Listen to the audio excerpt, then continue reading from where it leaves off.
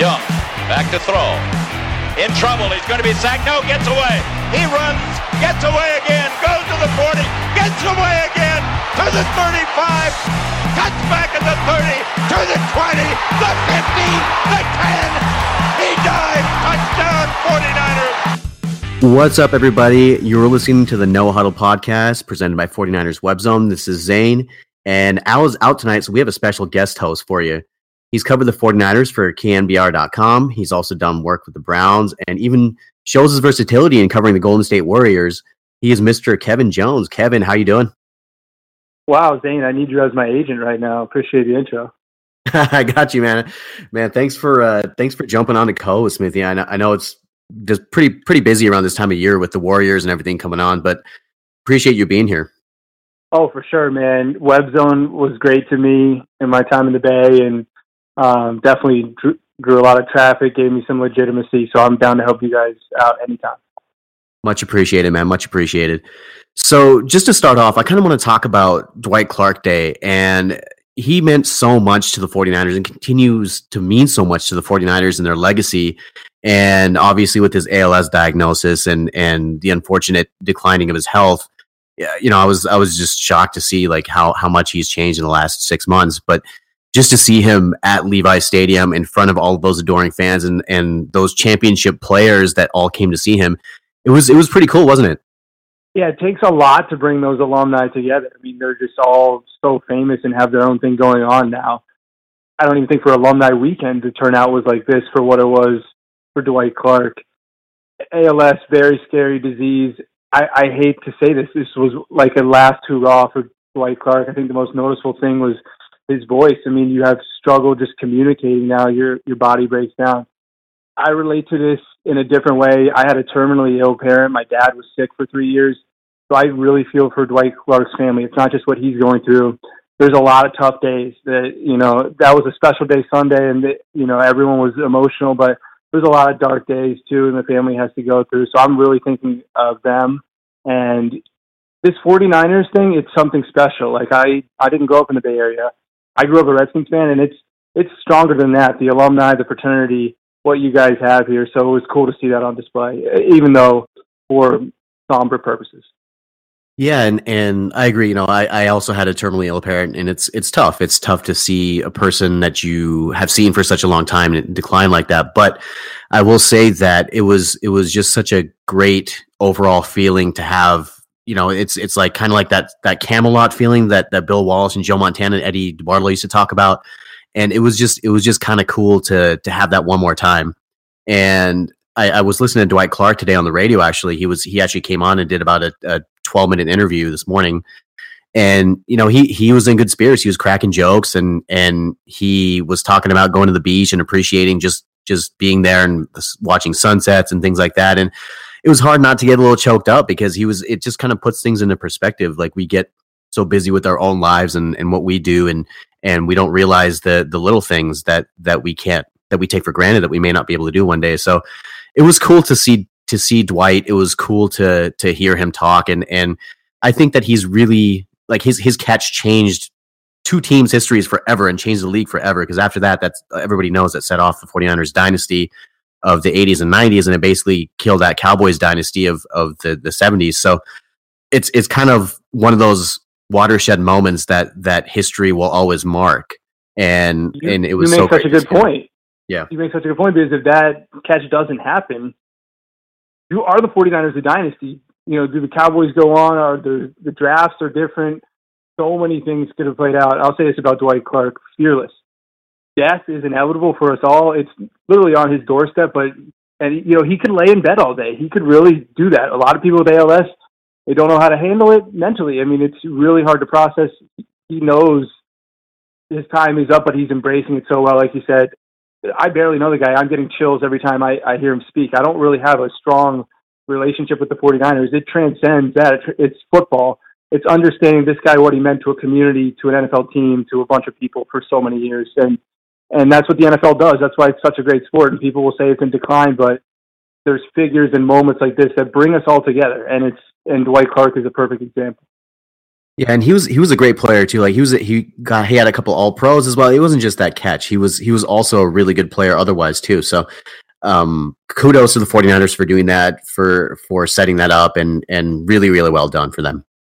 So switching gears a little bit to actually what happened on the field, which wasn't as pleasant. Sunday was the first time I could probably say that they were completely out of it. Like I had no hope that they'd be able to actually come back and win. Like it was such a sloppy game. And for 4 quarters, they just got beat up on both sides of the ball. And it was the first time all season that we saw this team, I don't want to say quit, but it's the first time that we saw them really get it handed to them. To me, the defense has overachieved this year, so they were due a bad game against an amazing Dallas offense. I guess my problem with the 0-7 49ers is I thought Kyle Shanahan was going to be able to win games with his scoring. I didn't realize that it was going to be this chaotic on offense.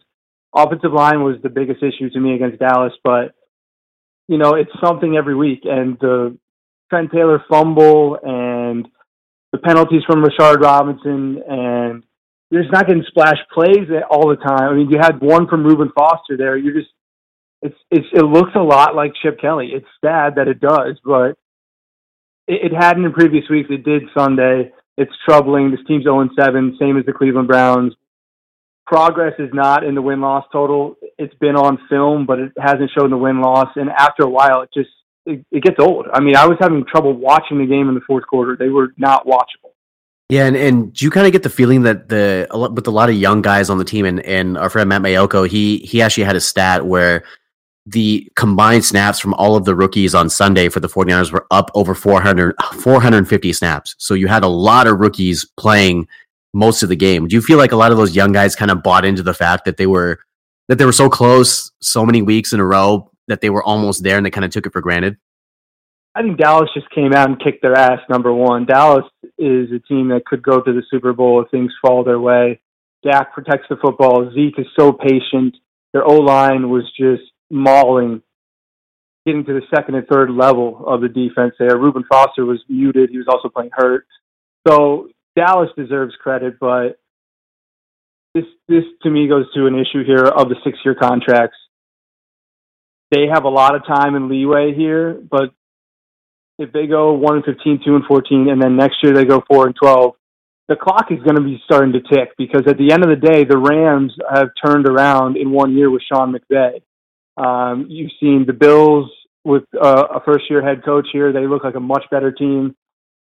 Doug Peterson has gone in there with Philadelphia and turned them around. So, I mean, there's just hires around the league where people are turning teams around, and I get that the roster was completely exploded, but you do have some good players on here.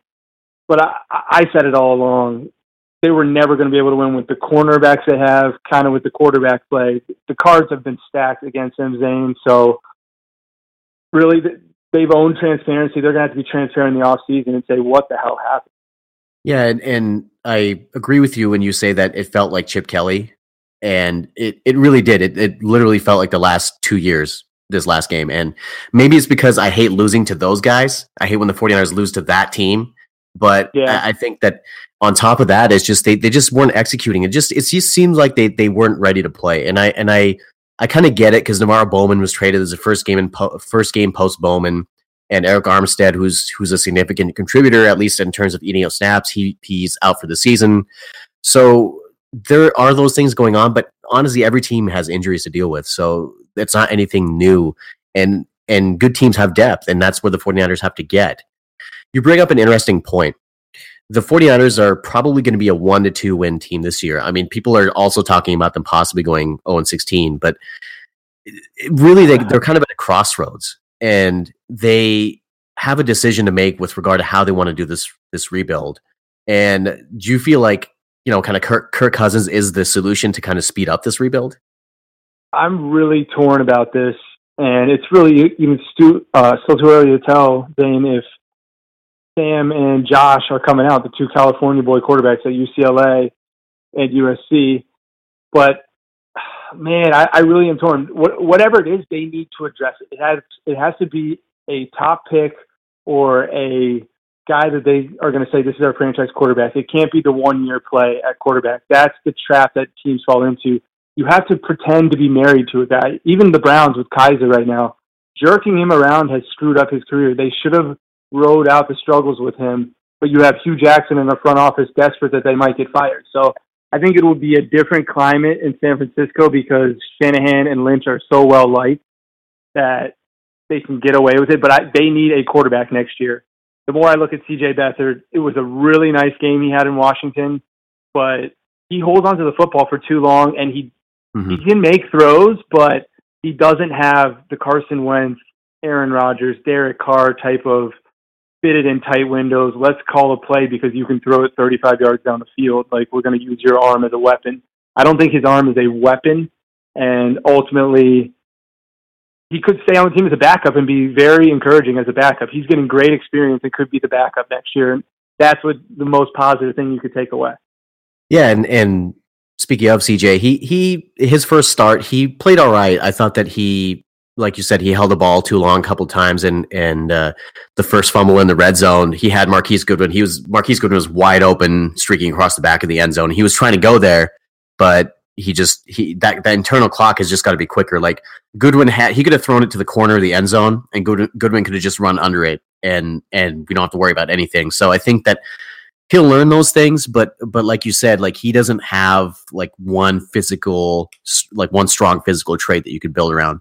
Like in baseball, we talk about like 5-tool guys, right? He's not like one of those guys. He's got serviceable traits, but he's not really a superstar in any area. And I think that spells kind of like a backup sort of role for him. But the 49ers roster is in such flux that he's thrust in the starting role, and the Brian Hoyer thing didn't work out, so they're kind of forced to go this way. But it's kind of interesting. He didn't really make any terrible mistakes with the ball, but he missed a couple of throws that good quarterbacks should make. And I'm hoping that as time goes along, he can make those throws. Like the first time he touched the ball after the Trent Taylor fumble on the third down, he had George Kittle open near the sideline, and he kind of overthrew him. And there's a small window that he could have fitted in there. So I think he has to learn those things. And I think that the 49ers are probably going to be patient with him the rest of the season to at least see if they can get a backup position out of him next year. For sure. And we got to remember, this was his first start. Dallas has a good defensive line. All of a sudden here, DeMarcus Lawrence, Taco Charlton, you got some guys becoming household names because they're getting pressure all the time. 49ers O-line's been up and down this year. They haven't been a disaster like that. And you see what happens when there's bad O-line play in Kyle Shanahan's scheme. You're going to run into a lot of trouble. He's still a rookie quarterback. My question to you, Zane, if they're really trying to develop C.J. Beathard and give him an actual chance, why aren't you trading for Martavis Bryant? Why aren't you getting him more weapons where you can design plays to, help him get more players? I think there's a chance here. You stockpiled a couple of draft picks. You don't want to look like you're panicking, but at the same time, Martavis Bryant, what do you have to lose? He's very cheap. If you trust your culture in your locker room, I mean, if you're going to cut Navarro Bowman, you're that into culture. I guess maybe you're scared that this is a bad egg. You don't want to touch him. But to me, I'm exploring trades here to try and inject life into this offense. Marquise Goodwin is a nice, solid piece. He's not a number 2 receiver in the NFL every down, every week. It's just not going to be enough. Yeah, and I've seen you on Twitter. You're asking for that Martavis Bryant trade, and man, I'm totally with you. Like that just makes too much sense. I realize that he may not be like a John Lynch quote unquote guy, but at this point, you don't need Boy Scouts. You need guys who can play football. Like the last thing I want the 49ers to do is to fall into that like Mike Nolan sort of trap where they only had Mike Nolan guys and they ended up with the roster that was just not working. So I just want guys that can play football.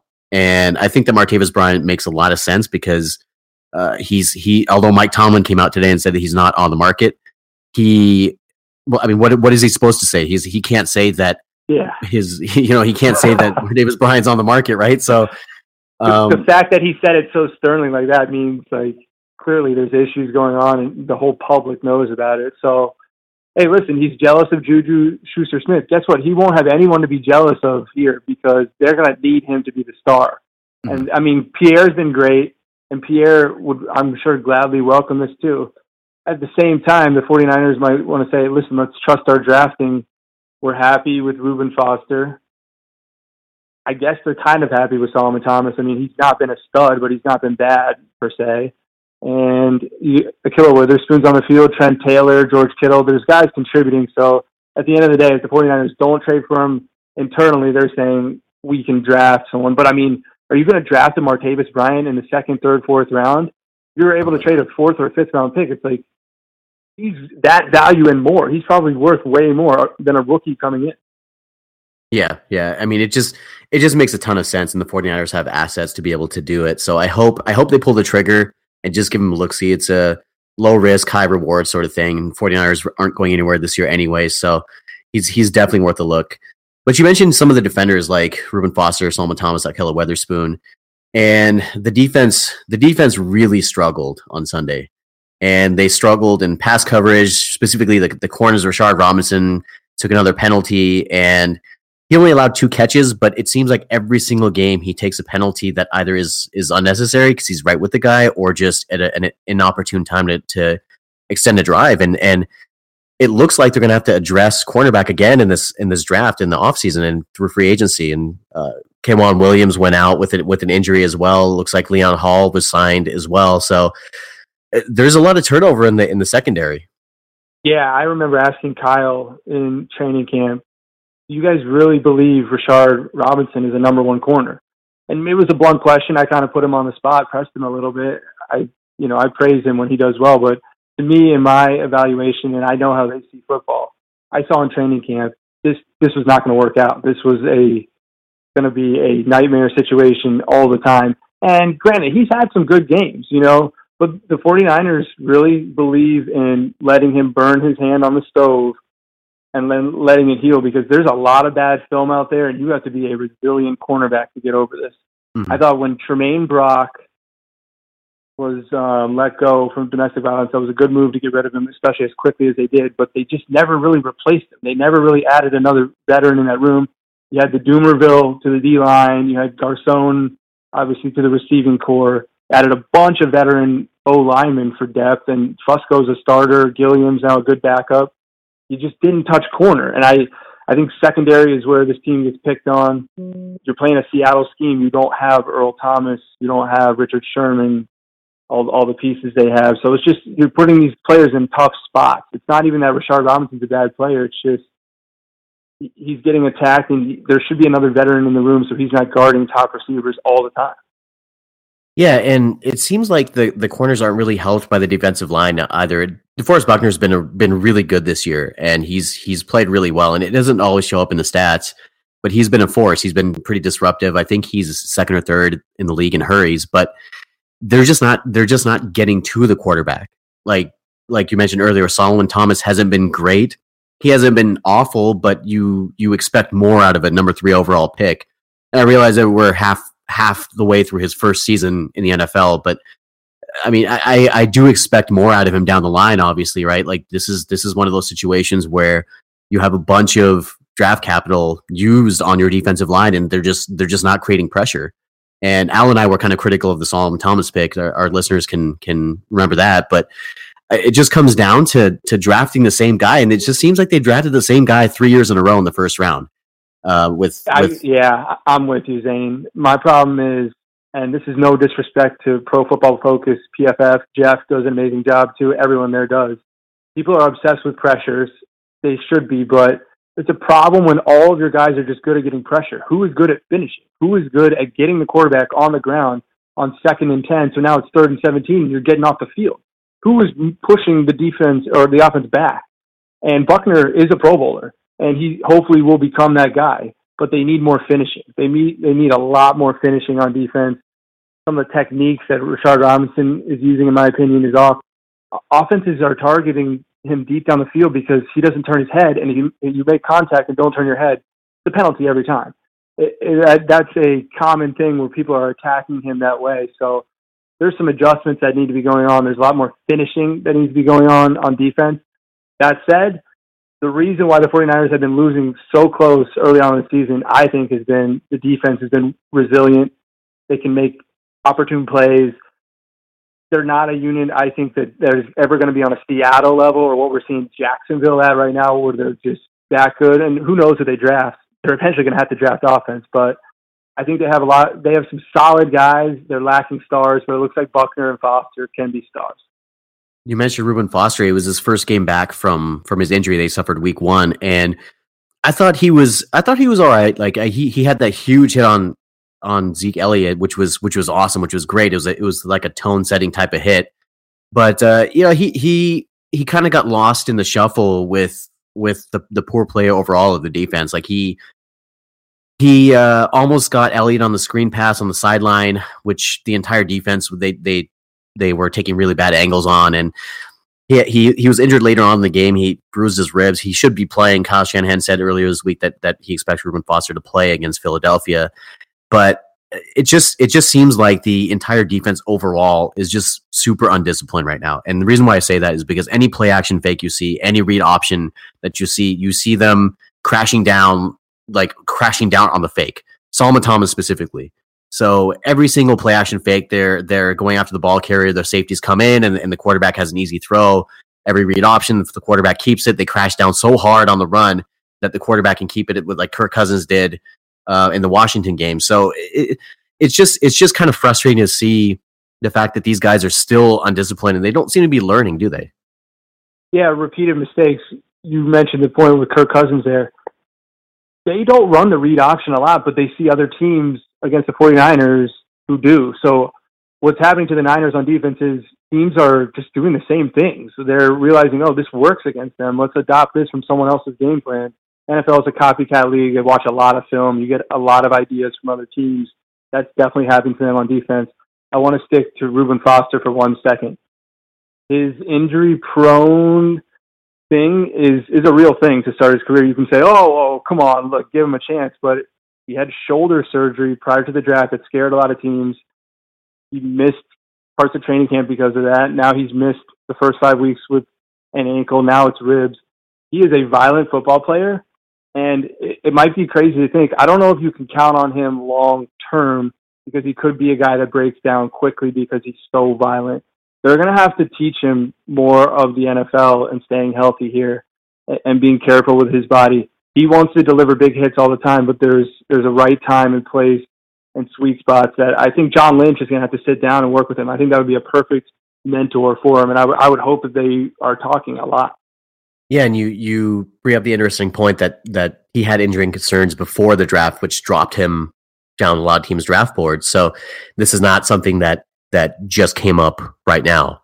And I think if he has, in my opinion, if he has another injury that takes him out for another 3 to 4 weeks, I think this you just shut him down at that point. We know what Reuben Foster can do. Obviously, he needs reps to get better, but I want to see him healthy for next season. I want to see him get a full NFL offseason. Like for a lot of college players, it's hard because you play a full season and then you go to the like immediately after your bowl game, you're in the combine. You're training for the combine, and then immediately after that, you're trying to train for the draft, and it's just a nonstop thing. They don't really get an off season, so I want to see him get a full off season before getting him back into the fold again. And I'm not opposed to the 49ers shutting him down after his next injury. I think that's a good idea, honestly, but I'm with you on the snaps too, on him getting snaps. If he is healthy, if you shut him down prematurely, like I don't think there's reasons to put him on IR, but let's make sure that he's completely healthy. But yeah, I want him to be good for this team. These fans deserve the linebacker. When this team's been good, they've had Patrick Willis and Bowman. It seems to fit. I mean, they got him at 31st overall. Maneuvered a lot to do that, so we'll see with him. It sucks because he was so exciting in the preseason and the training camp when I was there and you were there. He was making interceptions. He is that kind of player, a catalyst, a game changer. It reminds me a lot of LeVar Arrington the more I watch him, like peak LeVar Arrington with the Redskins, really flying around and tone setting, like you said. So they'll have to pause and see, but I'm glad they're putting a Keller Witherspoon out there. It was really thought this was going to be a redshirt year for him. They realized, God, we're so bad at corner. He can't be. He's got to go out there and do a little bit. He hasn't given up very many big plays, so he seems a little lanky and a little, like abnormal for that position, maybe too long, but he's got potential and they're trying him. So I'll give the 49ers props. It's not like they're sticking with Hoyer right now. It's not like they're still playing Vance McDonald. They got rid of a lot of people and put rookies in their place. Right. And it's a lot of it is they have specific schemes that they want to run, and they're running that Seattle style single high safety press man coverage scheme. And for you to be able to run that scheme, you got to have corners that are A, big, and B, physical. And these guys, like Ahkello Witherspoon, one of the knocks on him coming out of college is that he wasn't physical. He held up against Des Bryant, which, Des Bryant's one of the best receivers in this league. So he held his own against Des. And you need to have a center fielding safety out there, like an Earl Thomas. And whether you get that through the draft or you can sign somebody, I really, really think that they're going to have to address that. I feel like Jimmy Ward's a better corner than he is a safety. He's a pretty good free safety. I feel like he's a better corner, but he's not that center fielder type of safety that you can have single high back there. That's basically a center fielder. So yeah, right now, Zane, I don't trust their judgment on secondary. If this was their real plan, moving Jimmy up there and playing Tart right now over Eric Reed and switching Eric Reed to linebacker, I'm starting to wonder, do they know what they're talking about? They picked Solomon Thomas over Malik Hooker, who looked incredible until he tore his ACL for the Colts.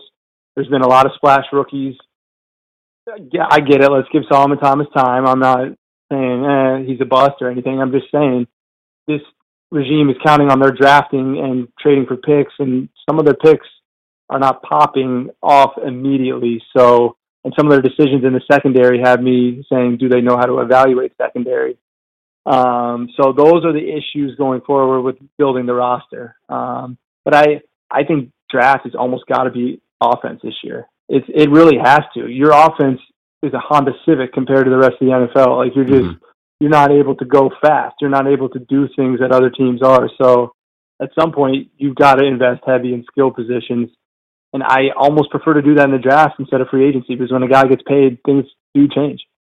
Yeah, I agree. And it's just like you look at the guys that went after Solomon Thomas last year: Marshawn Lattimore, Leonard Fournette, Malik Hooker. Like any of those guys could have been a huge help to the 49ers at any of those positions. But hey, I'm totally fine. I'm cool with giving Solomon like as much time as he needs. It's not that the 49ers aren't ready to contend anyways. So he's got time.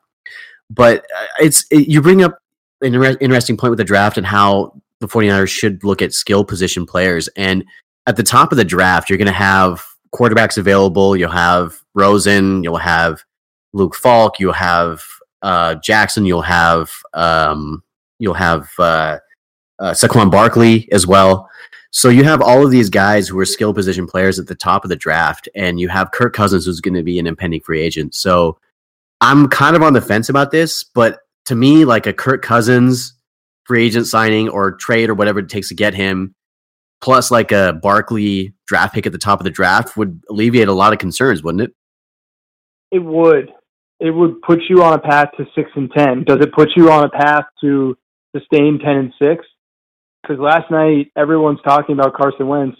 What I saw again was Kirk Cousins didn't live up to being a star quarterback in a big moment, in a big game for the Redskins.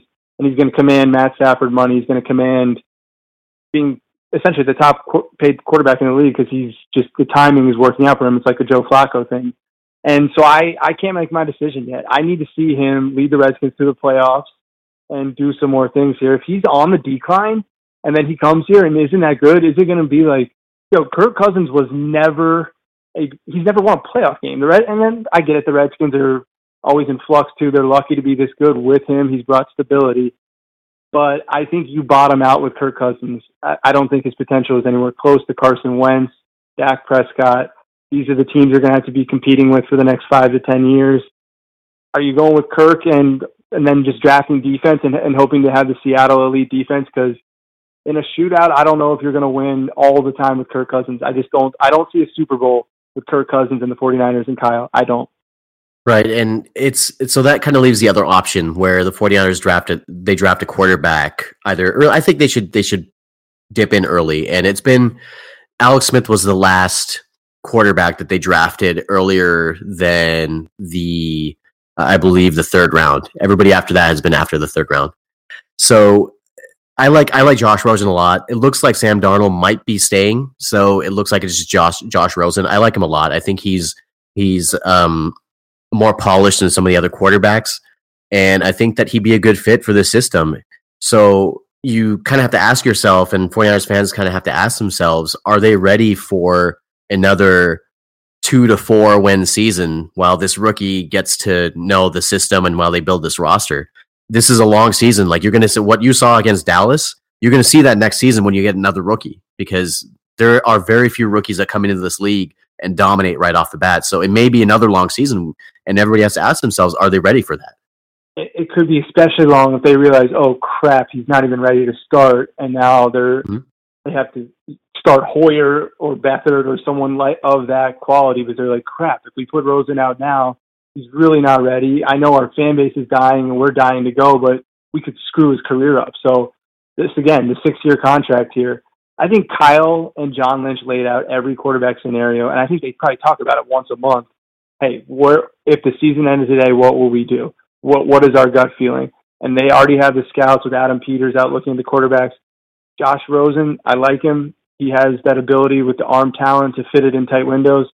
He's also wild, and he's done some crazy interviews for a kid that age. It's going to be a gamble. It's going to be a test of his personality. I think the arm is there. It's whether or not they believe he can handle it. And you got to think, Kyle has seen Johnny Manziel. He's seen RG3. He knows personality types as well as he does arms at this point. Interviewing 22-year-olds for the last 15 years, you get to develop a relationship with someone even real quickly, you can tell. So it'll be a lot on that. I wouldn't believe that report about Darnold yet. I don't know if going back to USC benefits him. I don't think they're a well-coached team. So we'll see. I think he should jump to the NFL.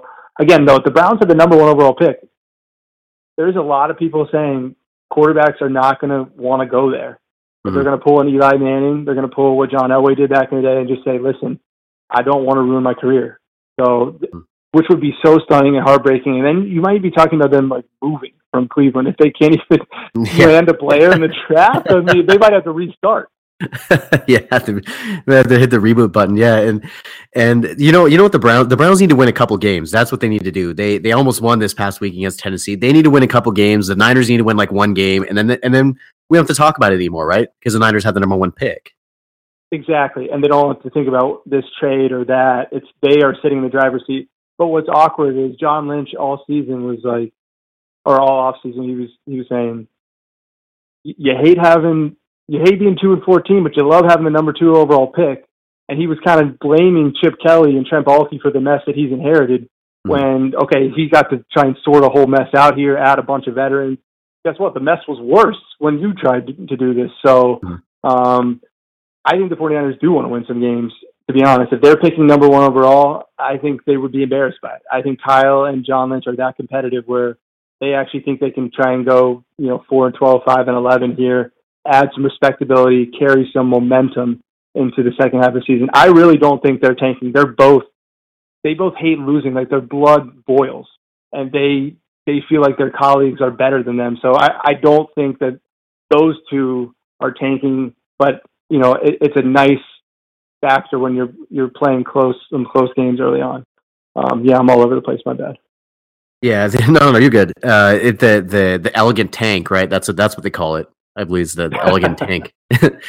and I feel like they when they rebuild this roster, when they continue to rebuild it, they need to surround whoever the quarterback is with playmakers. And I know that sounds like a really simple concept, but the last time they drafted the quarterback in the first round, they didn't do that, and was really a really, really bad team.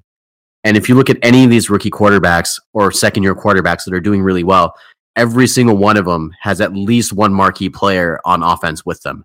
You look at the Rams with Jared Goff, he's got Todd Gurley.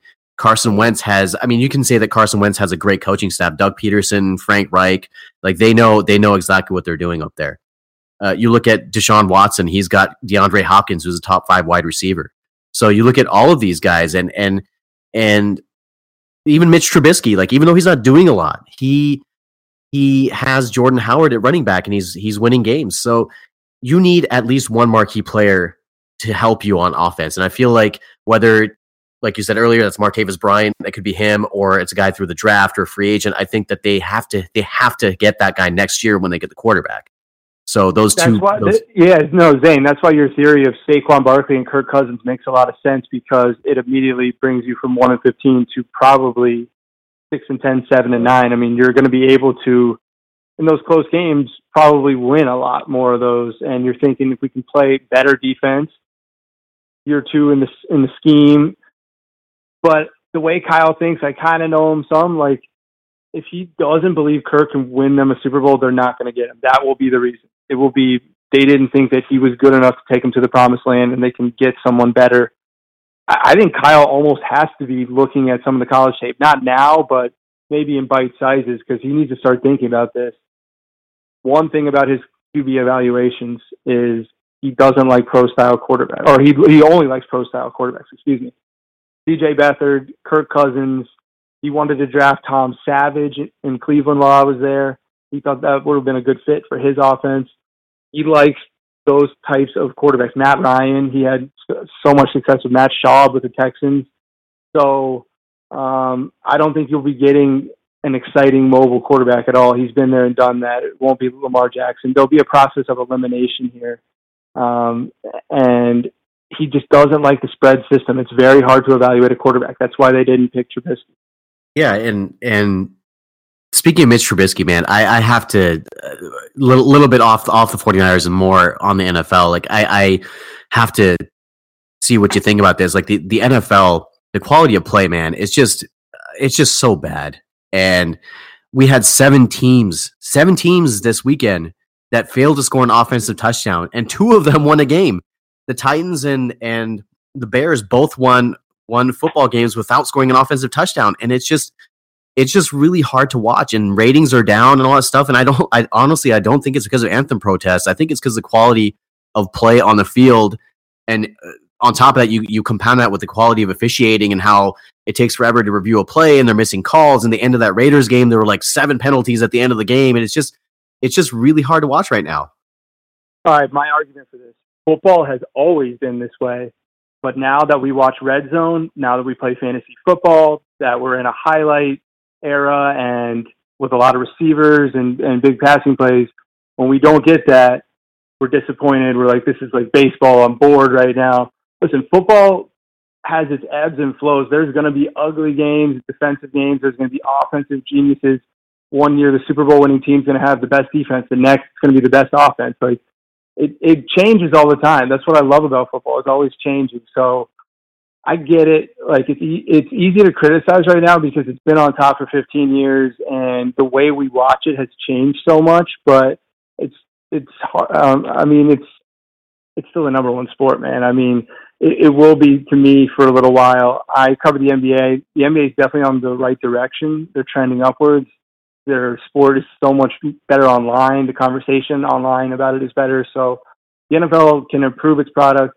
But listen, the NFL is flexible. They move the extra point back. They'll change things. The game is a lot safer. There used to be a segment called Jacked Up. We used to celebrate people getting concussions. Mm-hmm. The culture has changed. Now when someone gets a concussion, it's a big deal. It's keep them off the field. Let's make sure they're healthy. So I think the NFL is easy to attack. It's a very easy target. It's a billion-dollar corporation run by a bunch of greedy billionaires, and they control us. They own a day of a week. But I still think it's a great product. I still think the storylines are compelling. And how we started the phone call about Dwight Clark, it has so many figures that are going to bind us together. We feel a common bond for it. And I think the NFL more than others, because it's like a city, community, passionate pride about your football team. Even with fantasy, even above that, you ride with your team. The NFL did that first. They created it all. Yeah, I like that. I like that. Al and I agree way too much. I think this is a welcome addition, definitely to the show. We're on opposite sides, and I think that's a good thing though, because that honestly for me, I want to see the best football being played all the time, and I know that's not reasonable because teams will have off days and things like that. But I totally understand what you're saying, and I get it. And when you put it that way, it does make sense that we are in a immediate results sort of society where we want our food ordered on our phones, and we want our on-demand TV, and we want all this stuff, right? Like it's the same game that it always was, and you do make a good point. So I'm definitely closer to agreeing with you on that. Now that, I kind of heard. Yeah, to me, it's like Zain, society has changed. Like football has obviously changed, but the lens of which we view sports and athletes and criticism and, you know what I mean? Like, this was a terrible game when, you know what I mean? Like, we're not even watching it. We're looking at our phone the whole time. We're like trying to figure out what everyone's saying about it. So just the viewing experience of everything's changed. Journalism has changed so much. I mean, I got into the field in 2012. Twitter was, still, it was getting big, but it's everything now. I feel like people weren't even reading my full articles at KNBR. Like, Twitter was more important to get information there. So just the way we see everything and get our information, man, like, to me, it's bigger than football, because the product to me is the same. There's ebbs and flows, there's ups and downs, there's stars and everything. So, but listen, I work in an NFL building. I saw it differently. I have friends in the league. I will admit I'm biased towards this because I think football has done good for so many people. And the fact that people think it's going to go away is laughable, because even people like me who are just close to the game, like it's a purpose to live. It's so fun. You know what I'm saying? Mm-hmm. Yeah. And I'm of that same mindset that it's not going to go away. Like, it's just way too, like, you're looking at like basically modern day gladiators just going at it. Like, there's nothing else like that in any sport in any country. There's nothing else like that. So I don't think it's going to go away. So Kevin, let's talk about 49ers game balls. It's going to be really difficult this week to pick out one guy who kind of stood out. It was pretty much a wash for the entire game. And we can definitely say that nobody on the defense is going to get a game ball because they gave up 40 points. So I'd have to say, my game ball, I'm going to give it to Carlos Hyde. He seemed like the only guy that really cared throughout the entire game. He had a few good runs. He's on pace for 1,000 yards this season. He's catching the ball out of the backfield. So he's running with physicality and he's running angry. So Carlos Hyde is going to get my game ball. Zain, I think there's only one game ball to give this week. It's to Dwight Clark. It's not a traditional game ball. It wasn't a traditional game. Mm-hmm. The day was about him, and the 49ers fans that went, hopefully forget about the score or whatever. It was the worst game in the Kyle Shanahan era, but it was a last hurrah for a legend of the community, of the NFL stratosphere. I mean, this guy, I did not grow up really knowing much about him besides the catch. To come in here to the Bay Area and just see the impact he's had. I have the chills talking about him right now, and it was one of those days where the memory was Dwight Clark, and that's the way it should be.